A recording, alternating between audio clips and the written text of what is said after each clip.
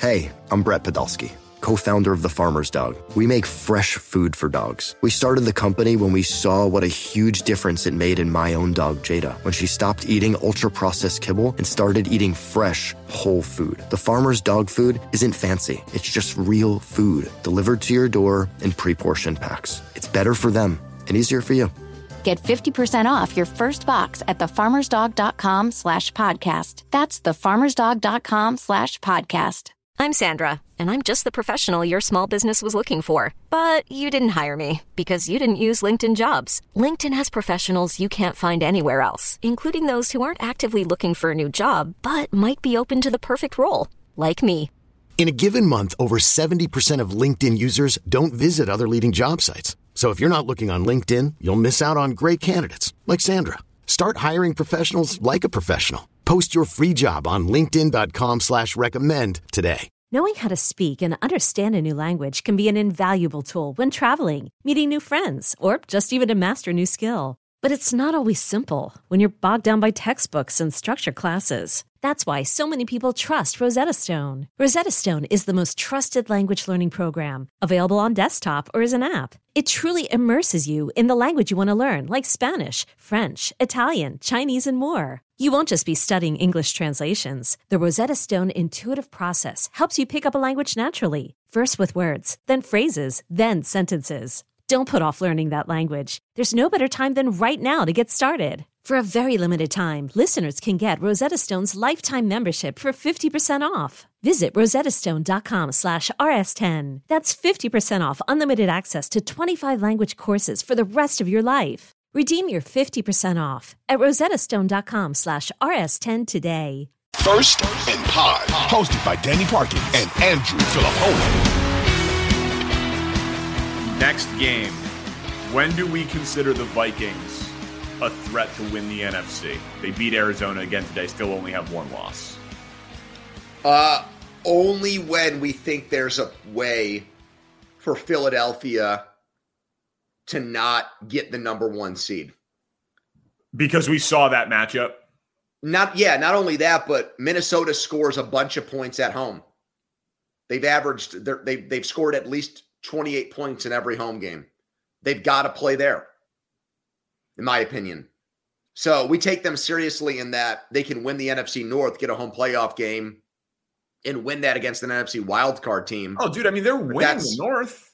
Yeah, so that's like they would need. They're 4 up on the loss column on the Packers. Yeah, they need chaos. They need absolute. They would need the Eagles to lose a divisional round game or something like that, you know? Yeah. But or the Niners to get injured. I don't know. Something like that. Yeah, it's a weird thing. They have one loss. They have star talent. And, you know, would you be shocked if they beat the Cowboys in a playoff game? No, not at all. I wouldn't, right? Like they could make it to the NFC Championship game. Yeah. So I guess to answer your question at that point, you'd have to say that they're that's what I'm saying. Like I know this has been a theme of mine now for like 4 weeks, but maybe people are like, oh, we want you to just talk week to week about the specifics of that game. But the goddamn Minnesota Vikings have one loss, and I don't really consider them a contender until you start doing hypothetical matchups with teams that it would take for them to play in the NFC playoffs. And you're like, oh, yeah. Well, short of what they did against Green Bay in week 1, they don't have like a signature game where America sat down to watch them and they won, you know? Yeah. You know, they've been out of sight, out of mind. They beat Miami when Tua was out. You know, they haven't really played in a spot yet. You know, they still got Buffalo later. Let's see what they can do there. They still have to play the Jets. You know, I think they play that entire division, which is 500 or better. So they'll have opportunities outside of the NFC North. They've taken care of business in division. I actually, again, watched that game, and I'm intrigued by Arizona with Brown, Hopkins, and Connor if they can get Connor back. Because if they have Brown, Moore, Hopkins, Ertz at tight end, and Connor, then they should finish ahead of the Rams. And if Seattle were to come, like, we're trying to find 7 teams. They've got an offense on paper to be a 7, an 8, when 9 is that team. that's a good point. When is the Cardinals Seahawks next game? Like when do they? They already lost to them. They already Right. lost like that. I think it was like 19-9 or something like that, or 16-9 was the final score. Yeah, I don't know. I'd be interested to know because like that division is just so unbelievably open. So I'm going to try to pull. Well, they've lost to the Rams and they've lost to the Seahawks. I know that. Yeah. So November 6th, Bill says. November 6th. Okay. So they got next week. Yeah, excellent. Next week we'll get to see it because my Fighting Geno Smiths still in first place in the NFC West. Okay, next game, Carolina, Atlanta. What is the bigger story? That the Atlanta Falcons are 500 in first place in a division? Mm-hmm. Or DJ Moore taking off his helmet and not getting an extra point to win that game? Moore by far. That, to me, is a horrible rule. Yes. I remember the Browns lost a game. It might have been their expansion year because the dude threw a helmet after the last play of the game. They got like a stop on fourth down, or like they thought the game was over.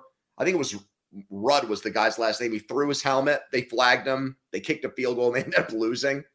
Yeah. I had not seen it. That's like 20 years ago. I've not seen it come out again and cost a team a game.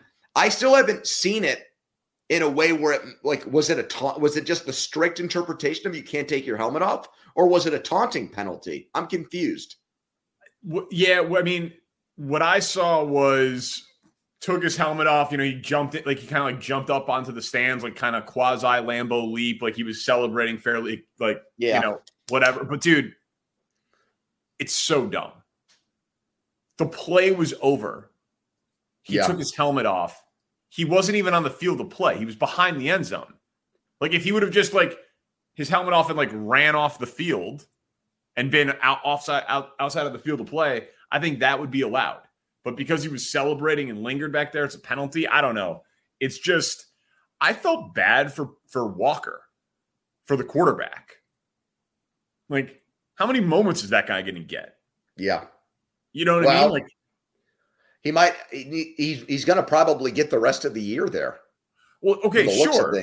But they're awful. So how many situations is PJ Walker going to have to throw a game-winning fourth quarter Hail Mary in the NFL? That might be his only chance. It was a great throw too. It was not a throw. It was not a luck play. He threw it behind the defenders that were in stride with Moore and threw it where only the wide receiver could get it after he rolled out on the play too. Yeah. It was tremendous. It was great. So I was like, oh my God, like your whole life. I gotta say, from that moment, the minor league quarterbacks, the guys that played in the bullshit leagues, Walker and Heineke, they are fun to watch. I mean, these guys, watching Heineke. It's kind of like Jeff Garcia and Flutie and the old CFL guys who come back to the NFL. There's something about the way that they play that as backups, it's fucking entertaining, man. It really is. Yeah, I don't want a backup who is going to just run my offense.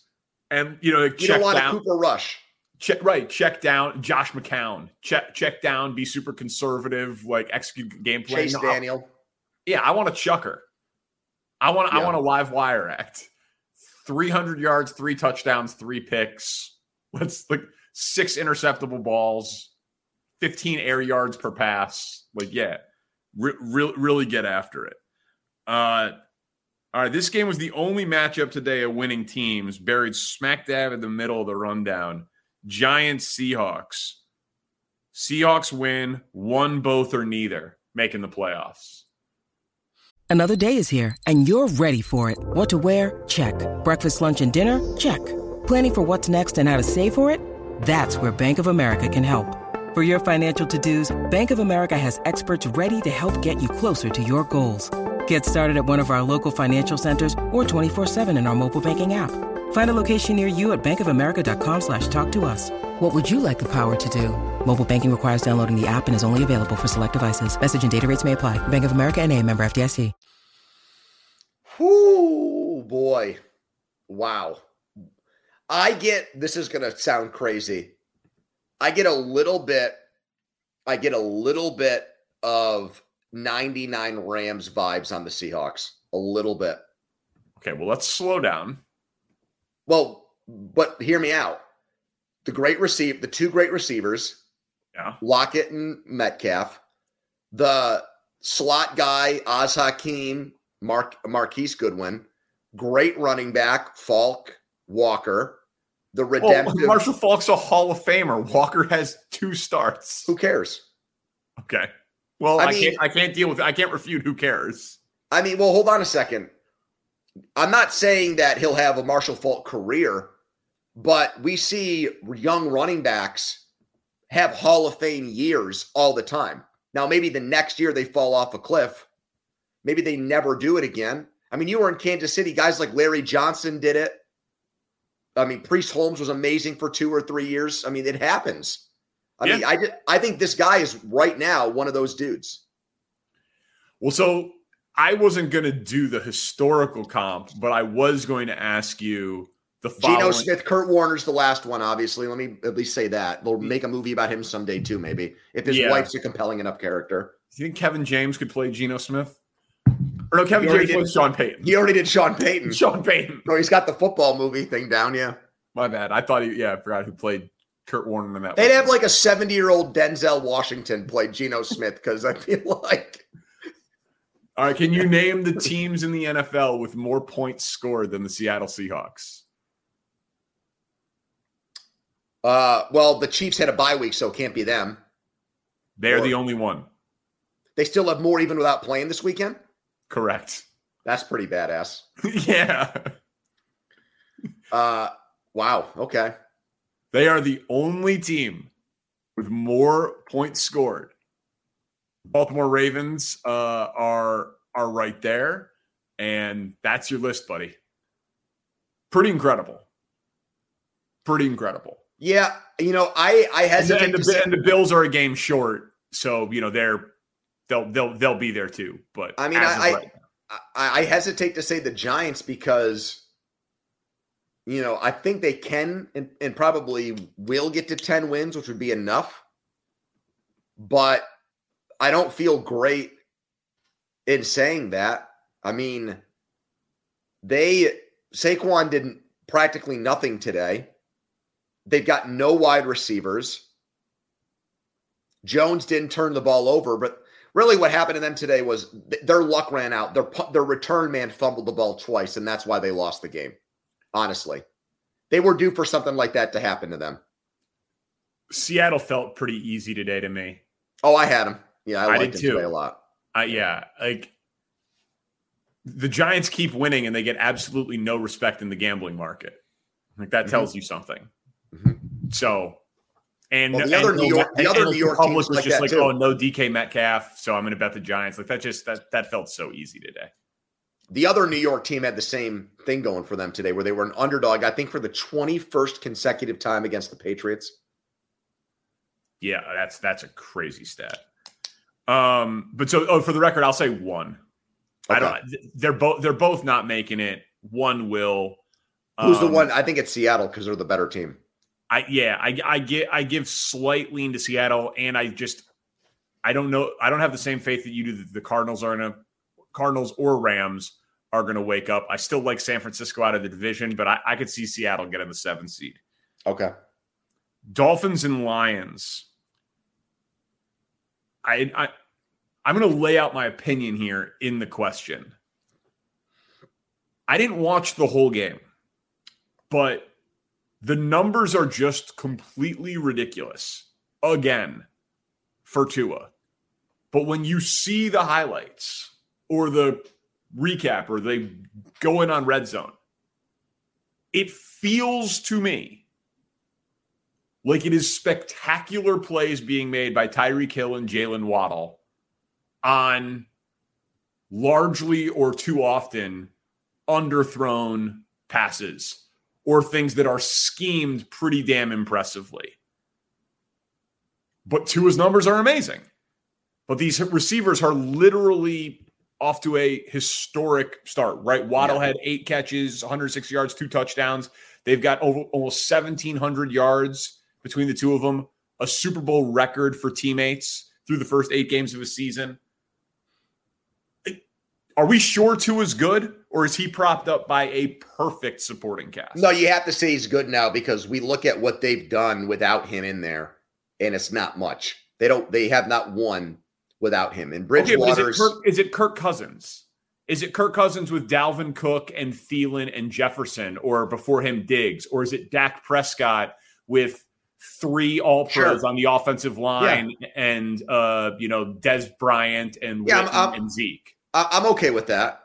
I'm okay with that comparison. Like, that's what I'm wondering. But you get worried about paying that guy, man. I don't disagree with that. I mean, I've been a staunch Tua defender, but it was more along the lines of like, I think he's an above average starter. He's not a guy that deserves to get benched for a Ryan Fitzpatrick or Jacoby Brissett.